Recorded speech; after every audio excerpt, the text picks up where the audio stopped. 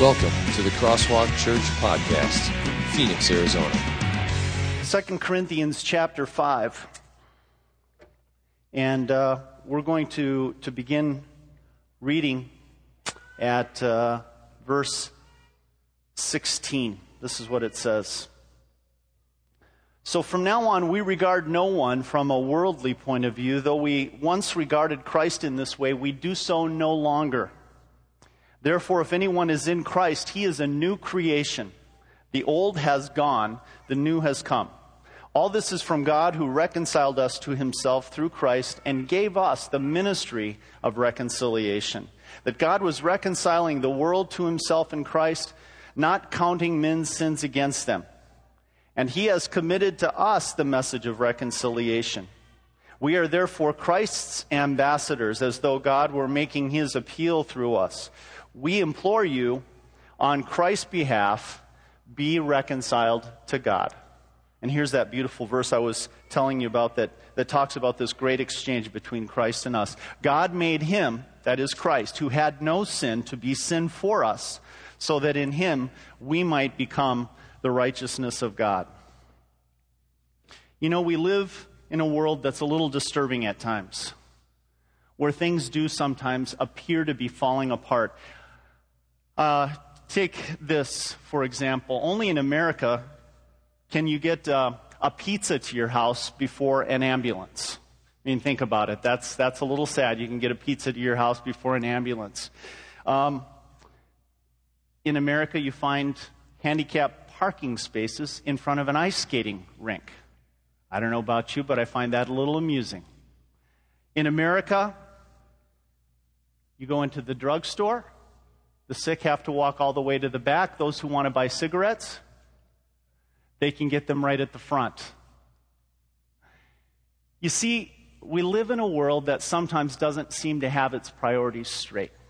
And we live in a world where even in our own lives we look and we go, wow, right now things just don't seem to be exactly right. And of course, the big thing for us to recognize is that if we're going to put things right, if things are going to be made right, if we're going to fix things in our lives, that really means two things, doesn't it? And this is what we want to dig into today as we ask ourselves this very critical question. If my life is not doing well, if even there's a segment of my life that feels like it's falling apart, how do I get my life put back together again? We're going to talk about two things. One is change. Our lives are not going to come back together unless we're willing to change some things. And in fact, also, for us to be able to change, here's the second part, we have to be willing to learn. So those are the two questions I'm going to put directly to you this morning. How do you feel about change? I really believe this: wherever there's an unwillingness to change or an ignorance about how true, deep change comes about, change will not occur and our lives will not be pulled back together again. I think those are two critical points for us to know. And of course, there's always this problem. The problem of not seeing the need for the change to take place in me first, but seeing the need for the change to take place in somebody else. It's sort of like the country boy, who comes to the city for the very first time. He's never been in the city before. He's only seen what country life has to offer. And he brings his young boy with him and his wife, and they go to the mall. First time ever in this big city mall. And as they go into the mall, mom goes off wandering on her own. And the man, the countryman and his son, all of a sudden they see these two silver doors sliding back and forth. And inside is a little black box. And so they're staring at this, and they watch the silver doors slide close and open again, and the little lights blinking on and off above it. And to their shock and amazement, this very elderly lady in a wheelchair gets into this black box with the shiny doors. They're opening and closing constantly. And a few moments later, out walks a beautiful 24-year-old young lady. And the country dad says, "Go find mom right away." We think the changes always have to happen in the other person that we're in a relationship with. And as long as that occurs, we're not going to be able to make those changes. So those are the things that we want to talk about this morning: change and learning, and how do I pull my life back together again. So let's dig into some things that I think really prevent us from making those changes in our lives. And it really comes down to those two things we've already talked about. No one can put a life to get back together again if there's an unwillingness on our part to look at changes in our lives, or if there's an ignorance about how change takes place. Before I dive in too deep, I want you to notice something in your crosswalk notes. Take this. Right at the bottom of the page, I put Crosswalk's mission statement in there. And the reason I did this is I think you're going to see some key thoughts right here in our church's mission statement. Crosswalk is committed to teaching the Bible's words and promises so that the Holy Spirit will transform people into fully developed followers of Christ who will connect with Jesus Christ as their Lord and Savior, grow into a mature reliance on God, build meaningful relationships with fellow Christ followers, develop fully their talents and abilities to serve God, honor God completely with their whole lives, and share the way of eternal life with others. Here's the thing that I think creates the mystery about change and learning. Can we change? Is it even possible for a person to change? You've probably heard the old saying, a leopard can't change his spots. You've probably even said, that's just the way I am. Or, my friend is hardwired that way. Don't expect him to change. And yet, maybe you've also heard the flip side of that, right? The side that says, well, I read this fantastic book and it changed my life.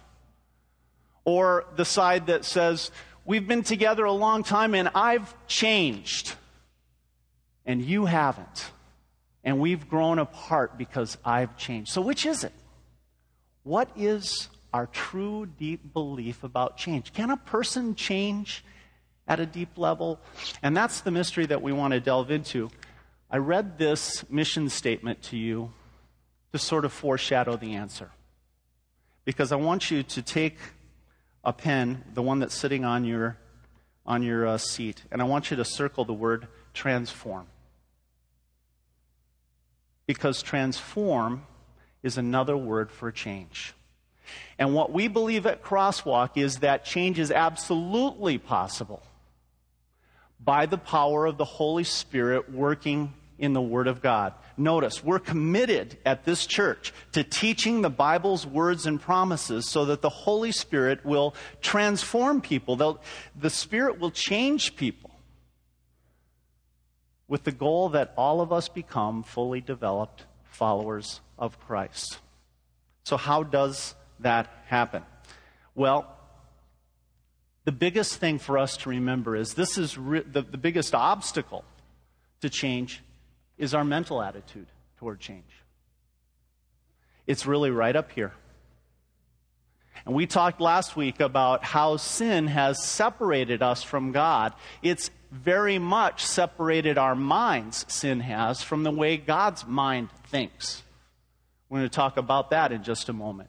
And as long as our minds and our thoughts are not tracking with God's mind and God's thoughts, we're going to feel a need to have change. A change that, as we just read from the mission statement, can only happen by the power of the Holy Spirit working with the Word and the sacraments. And that's exactly what Paul says here in 2 Corinthians chapter 5. But what are some of the thoughts, some of the worldviews, we might even call them some of the myths that people believe, that you and I sometimes believe, that prevent us from changing things and pulling our lives back together?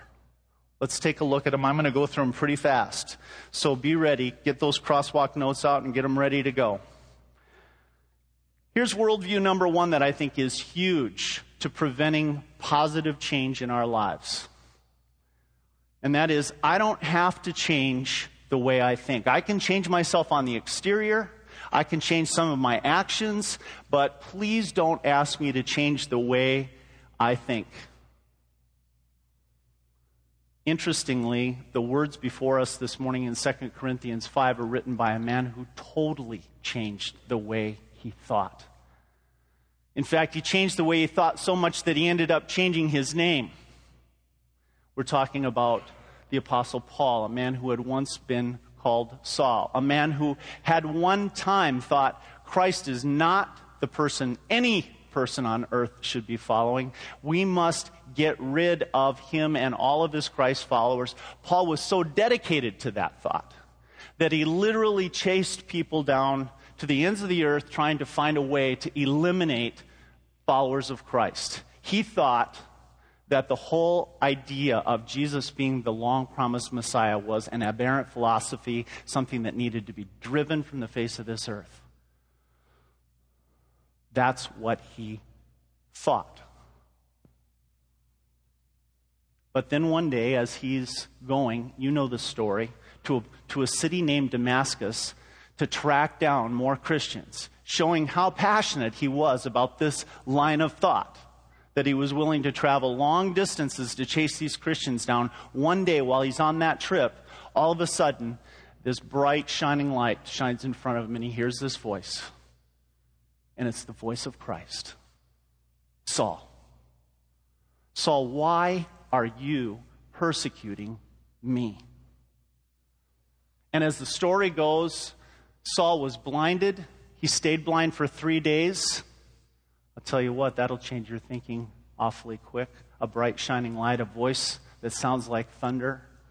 The voice of Christ that says, why are you persecuting me? And that's exactly what happened to Saul.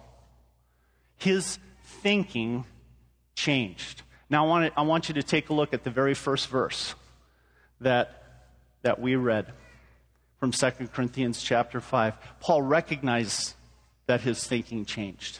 He may at one point have thought, I don't have to change the way I think. I'm right on line. But now look at what he says.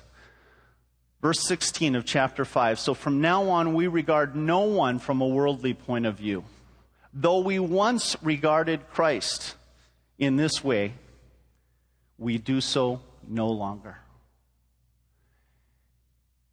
You see, true change has to start at the level of the mind, at the level of our thought. Paul recognizes that a little bit earlier in this chapter. And as you read, he says, you know what? Now that I know truly who Jesus Christ is, that he is that long-promised Messiah, not only do I have my mind changed about that, but I'm going around trying to change other people's minds about that. I put this in your crosswalk notes. Take a look at it. He says, since then we know what it is to fear the Lord. I didn't put this in your notes. Since then we know what it is to fear the Lord. We try to persuade men, he says. Persuade. We try to change people's minds. We try to change people's hearts. That's where true change starts, in the mind and in the heart. What I did put in your crosswalk notes is this passage, Romans 12:2. Do not conform any longer to the pattern of this world, but be transformed. Be changed how? By the renewing of your mind. I want to ask you a question this morning. How do you feel about a change of mind? Are you willing to step back from whatever it is you believe about the things that you're doing, the things that you are doing that are creating troubles in your life, the things that are causing your life to fall apart?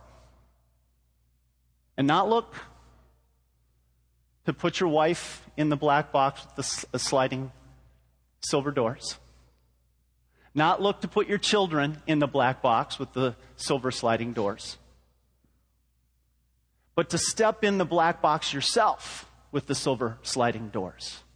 And say, it's my way of thinking that needs to change. Are you willing to examine your own thoughts and see if they are truly in line with the thoughts that God expresses in this book, the Bible? That's our first question. And if you've had the worldview that says, what this first point says. I can change without changing my mind. I want to challenge that on the basis of what we read here. Paul changed his mind about who Christ was. And he even says in that passage in Romans chapter 12, verse 2, that's how we change, by renewing our mind. Let's go to the second worldview that I think sometimes prevents the type of change that can allow us to pull our lives back together. And that is the simple one that I already referenced. Is change even possible? There's a worldview out there that says people just don't change. And in fact, more and more in our society, we're seeing people become lifelong offenders. This philosophy is growing stronger and stronger and stronger, that once you have embedded yourself in doing something wrong, you can't change. Stop trying to change someone who's hardwired to do something. That's what we're told. And you've all probably been part of relationships or of situations where you've had close people to you come up to you and say, why are you still doing that? Why are you still in that relationship? Why are you still hanging out with that person? Are you still hoping they're going to change? People don't change, we're told. And yet, there's this outstanding example that we've already looked at, the example of the Apostle Paul, who changed totally. There's a beautiful poem I love. Doubt sees the obstacles, faith sees the way. Doubt sees the blackest night, faith sees the day. Doubt dreads to take a step, faith soars on high. Doubt questions, who believes? Faith answers, I. What do you think? We've seen how the Apostle Paul changed. In fact, the Apostle Paul says some pretty interesting things. Titus 3:3, he says, at one time, we too were foolish, disobedient, deceived, and enslaved by all kinds of passions and desires. At one time, he says. That's how we were. And in fact, he even says that about himself. Even though I was once a blasphemer and a persecutor and a violent man, I was shown mercy. Can people change? Absolutely, people can change by the power of the Holy Spirit working through the Word of God. One of the things that can really make it hard for us to have a life where things do get pulled back together is when we let doubt rule. Look at what Paul says in the second verse of 2 Corinthians chapter 5, verse 17. And if this doesn't dispel your doubt, nothing will. Listen to what he says. Therefore, if anyone is in Christ, key point, being in Christ, he is what? A new creation. The old has gone, the new has come. Isn't that amazing? And in fact, Paul would probably reword that poem a little bit. Doubt sees the obstacles, Jesus Christ shows the way. Doubt sees the blackest night, Jesus Christ is the light that dispels the darkness. Doubt dreads to take a step, but Jesus draws us near to himself and walks with us. Doubt questions who believes. Jesus answers, not only do I believe, but I do everything for you. When you are in me, you are a new creation. The old has gone away. Change is completely possible through Christ. We're going to dig down into that through Christ part in a lot more detail in just a second. But here's what I want you to do. When you think about people don't change, I want you to think about Paul saying, I've given up on my old perceptions of Christ and of other people. Are you willing to give up on some of your old perceptions? You know what that's going to mean, don't you? It's going to mean that just as you have been forgiven in Christ by his blood shed on the cross for you, you also will have to forgive others who have hurt you. And you also will have to step up and say, I'm ready to move forward and put whatever's happened between me and this other person in the past. I'm ready to give up on my old perceptions of the people in my life and go forward. I believe God has the power to change people. Okay, some people say, this Apostle Paul guy, God could change him. And I know he's supposed to have done some pretty bad things. But that pastor guy standing up in front there, the one who says God can change anyone, he doesn't know about my stuff.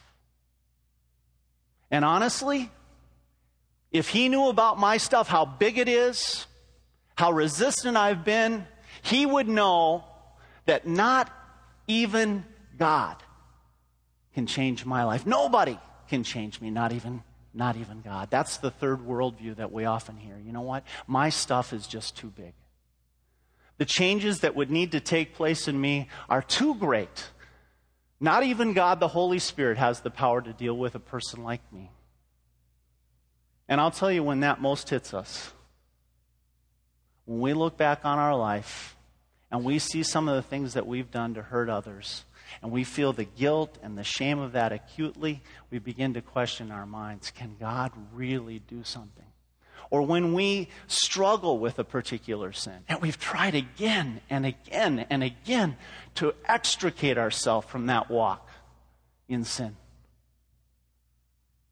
And you run down through those commandments we mentioned earlier.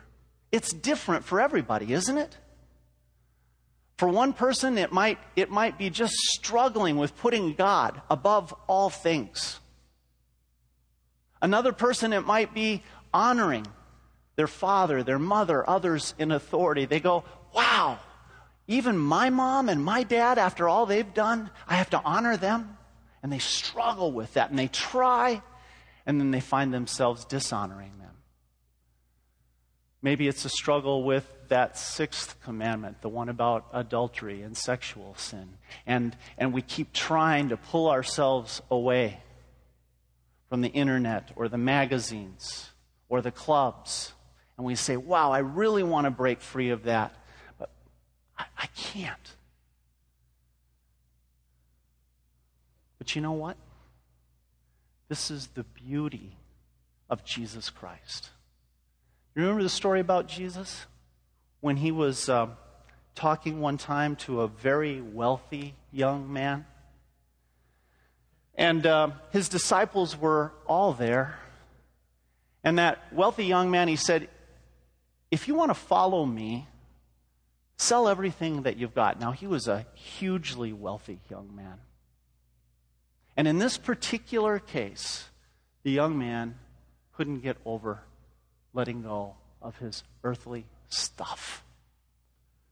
And when Jesus said, if you sell everything you got, you're going to have treasures in heaven, the young man turned and walked away. And Jesus, at that point, turned to his disciples and he said something really important for the purpose of this message today.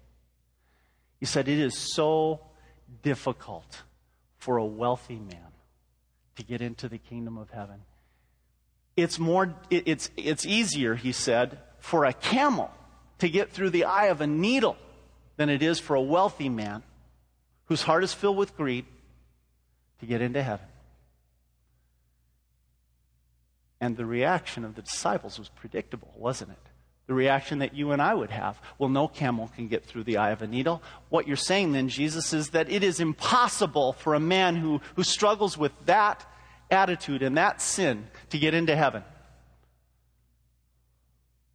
And here's Jesus' answer, the one that says, even if my sin is big, even if my sin is continually drawing me back in, Jesus says, whatever is impossible with man is possible with God, because all things are possible with God. Are you struggling with something today? Maybe you're struggling with a sin, or maybe you're struggling with a partner or a companion. Maybe it's a business partner. Maybe it's the person right in your own household, and you've forgiven them for something, but you're wondering, Can God really change this person? Is that really possible? And I want you to drill down on that passage.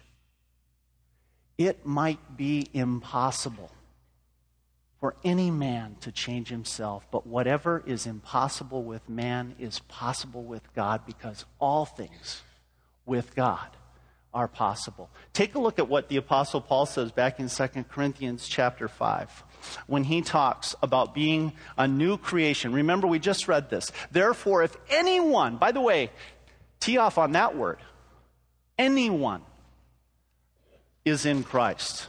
Doesn't matter who you are. Doesn't matter what you've done. Doesn't matter how big your sin was or how many times you've repeated. If anyone is in Christ, he is a new creation. The old has gone. The new has come. And then he goes on and he says this. All this is from God. See, he's really saying the same thing that Jesus said. With man, lots of things are impossible. But when we tap into what God has to offer, he has so many gifts to give us. All this is from God. This being a new creation, it's all from him. And how did it happen? Here's some key thoughts. Who, God, reconciled us to himself through Christ and gave us the ministry of reconciliation, that God was reconciling the world to himself in Christ, not counting men's sins against them. Huge. Because I want to tell you something. Pulling our lives back together, we try so many different strategies to do that. We try so many ways to change and to learn. But Paul is telling us that the key to all true deep change is in our relationship to God through Christ. He's really saying that if we're not reconciled to God through Christ, no permanent, lasting, real, deep change is going to occur in our lives. Because real and permanent and lasting and deep change starts with a change in status. And in fact, that's the most important change any of us could ever make or have made for us. And that is the change that takes place when Jesus' blood is shed on the cross, when he rises from the grave, and God says, I am no longer going to look at them as my enemies. I'm no longer going to look at them as rejected from me because of their sins. I'm no longer going to count their sins against them as if it were a ledger that he was tracking every sin, and he said, you know what? X it all out. Christ's righteousness, Christ's holiness, that's what I'm going to look at. That's what I'm going to count for. That change of status. In other words, we're no longer enemies with God. We're friends with God. We're reconciled. Is the big change, the ultimate change, the baseline change that drives every other change in your life. I just want to be really explicit about this point. If we don't understand what Christ has done for us on the cross, what God did in raising Christ from the dead, if we don't understand this idea of reconciliation, our change is going to always be like we have this big bungee cord attached to our back. And we're going to run, and we're going to strive, and we're going to try hard, right? And it's going to feel like we're making changes. But that big old bungee cord of sin is still going to be attached to our back, the guilt and the shame. And you know what? At some point, as far as we run, we will never break free until we understand that we are friends with Christ. We are friends with God because of what Christ did for us on the cross. That is the key. And that's why Paul puts it right in the middle of this set of verses. He says, it's all a gift from God. And understand this, he reconciled us to himself through Christ and gave us the ministry of reconciliation. that God was reconciling the world to himself in Christ, not counting men's sins against them. Huge. All right, I want to go to the fourth one. The fourth worldview that sometimes holds us back.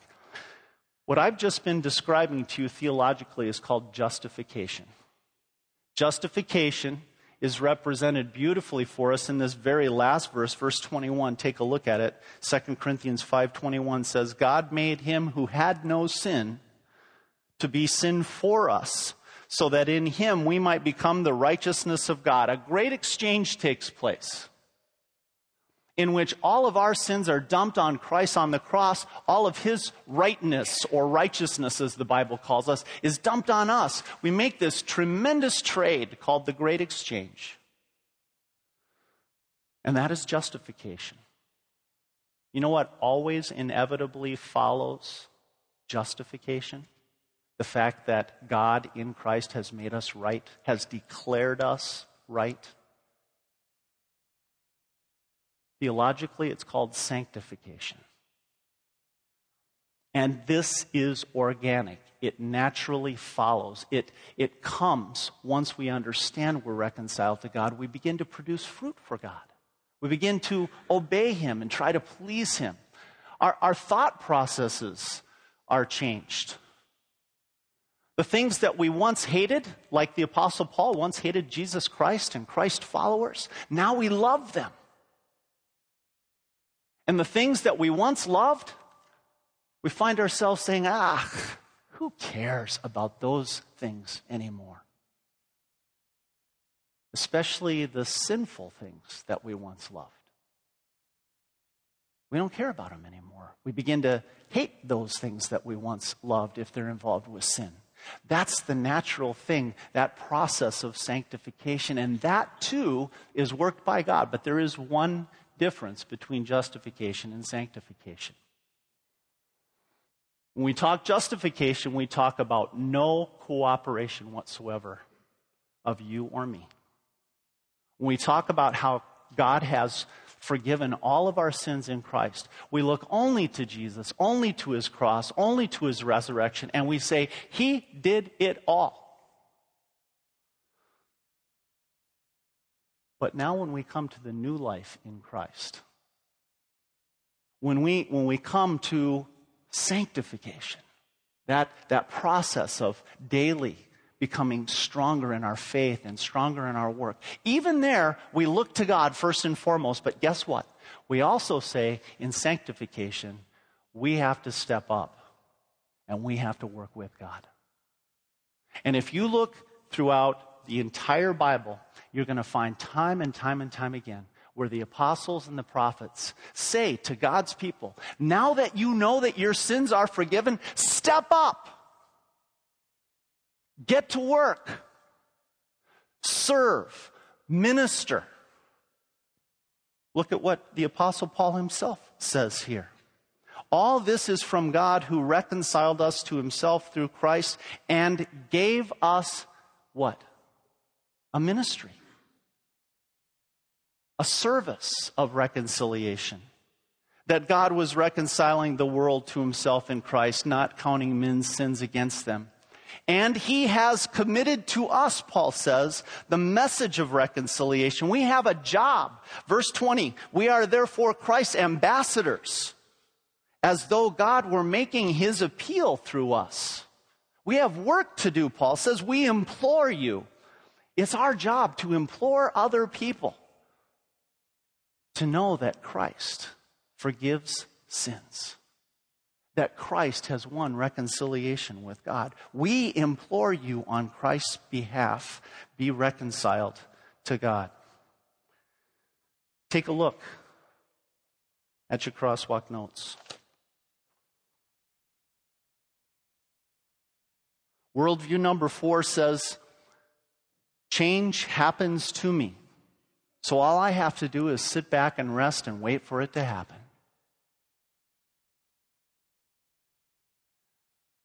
All these things that I'm telling you is that worldview, when it comes to sanctification, is not true.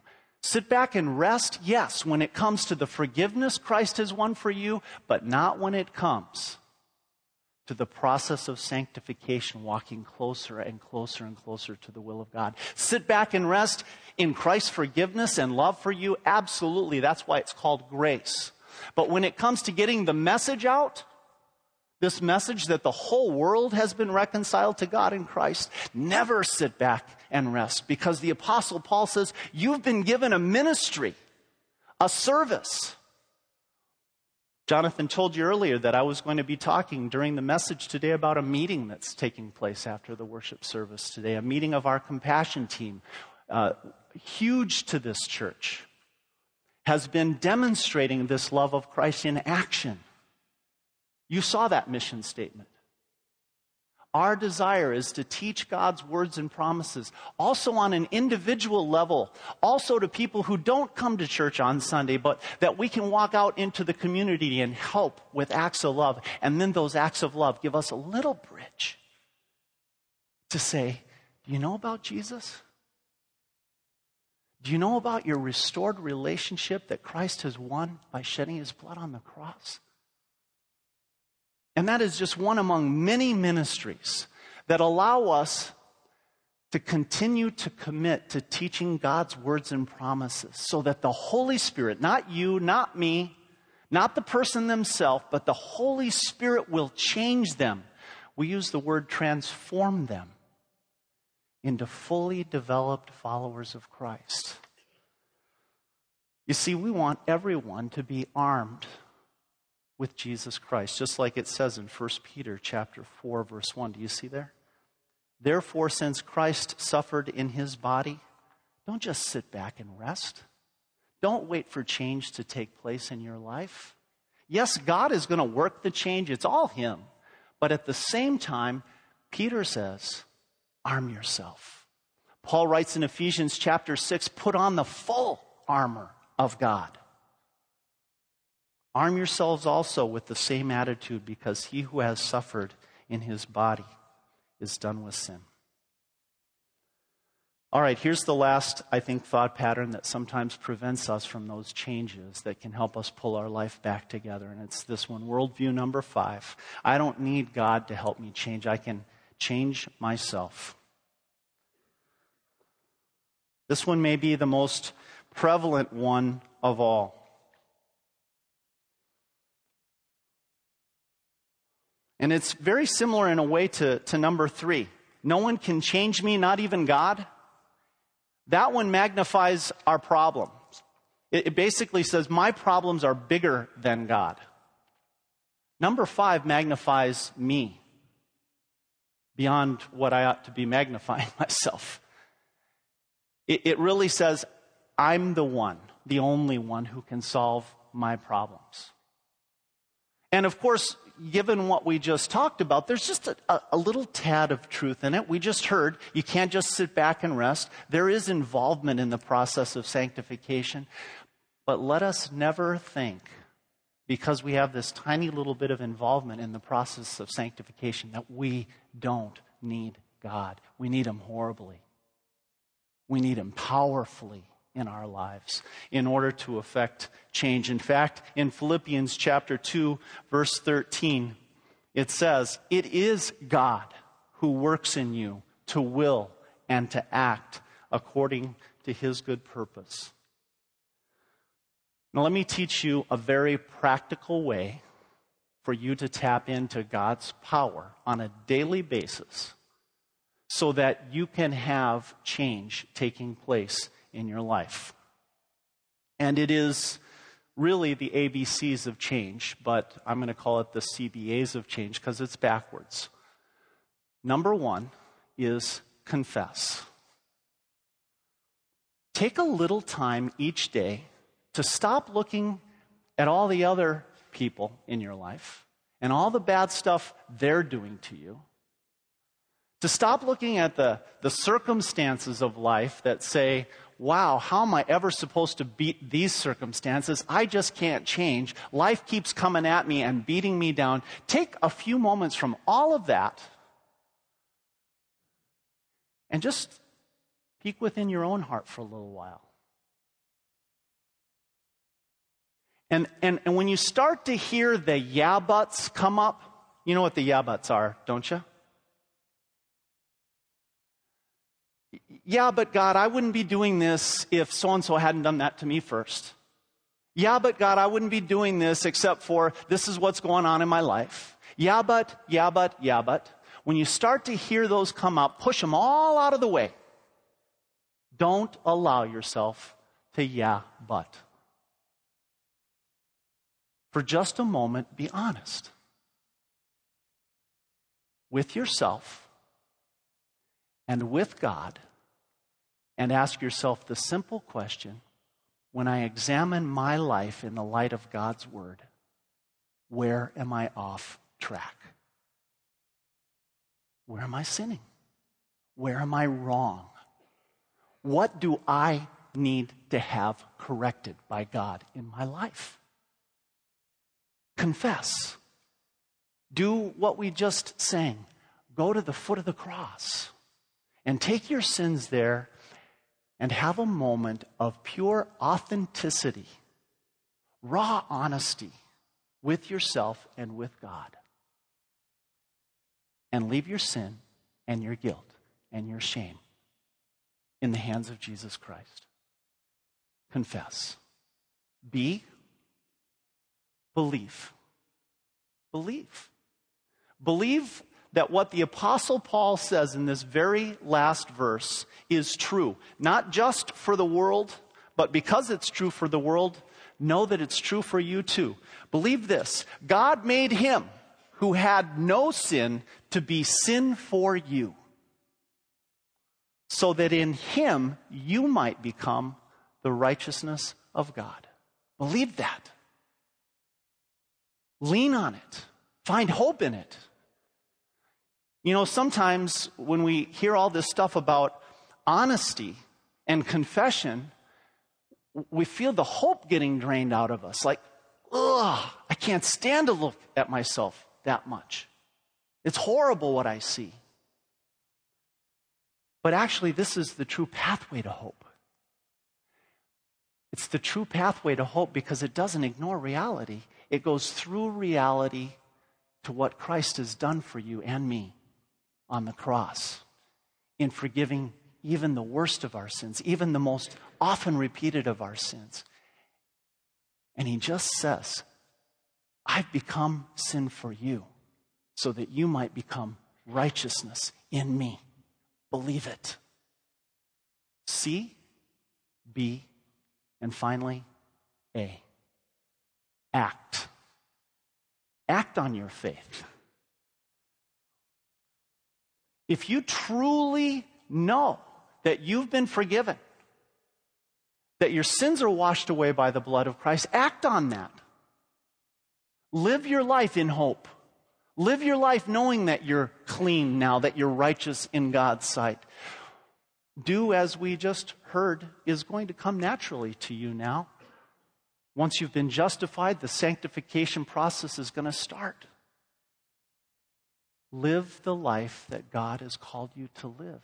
Live that new life. If anyone is in Christ, Paul says, the old is gone, the new has come. He is a new creation. Be that new creation in your life. Confess, believe, and act on your faith. What do you think?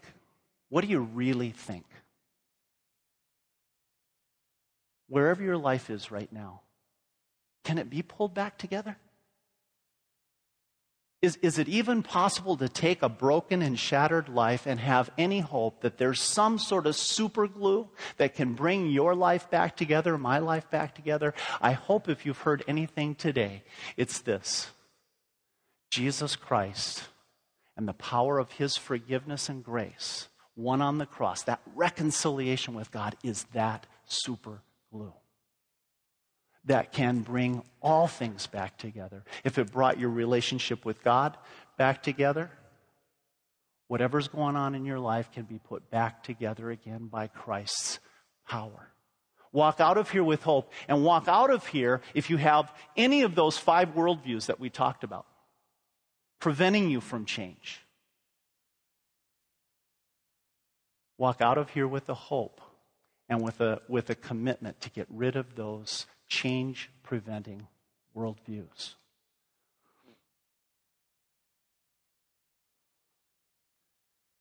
Are you willing learners? That's really what it breaks down to.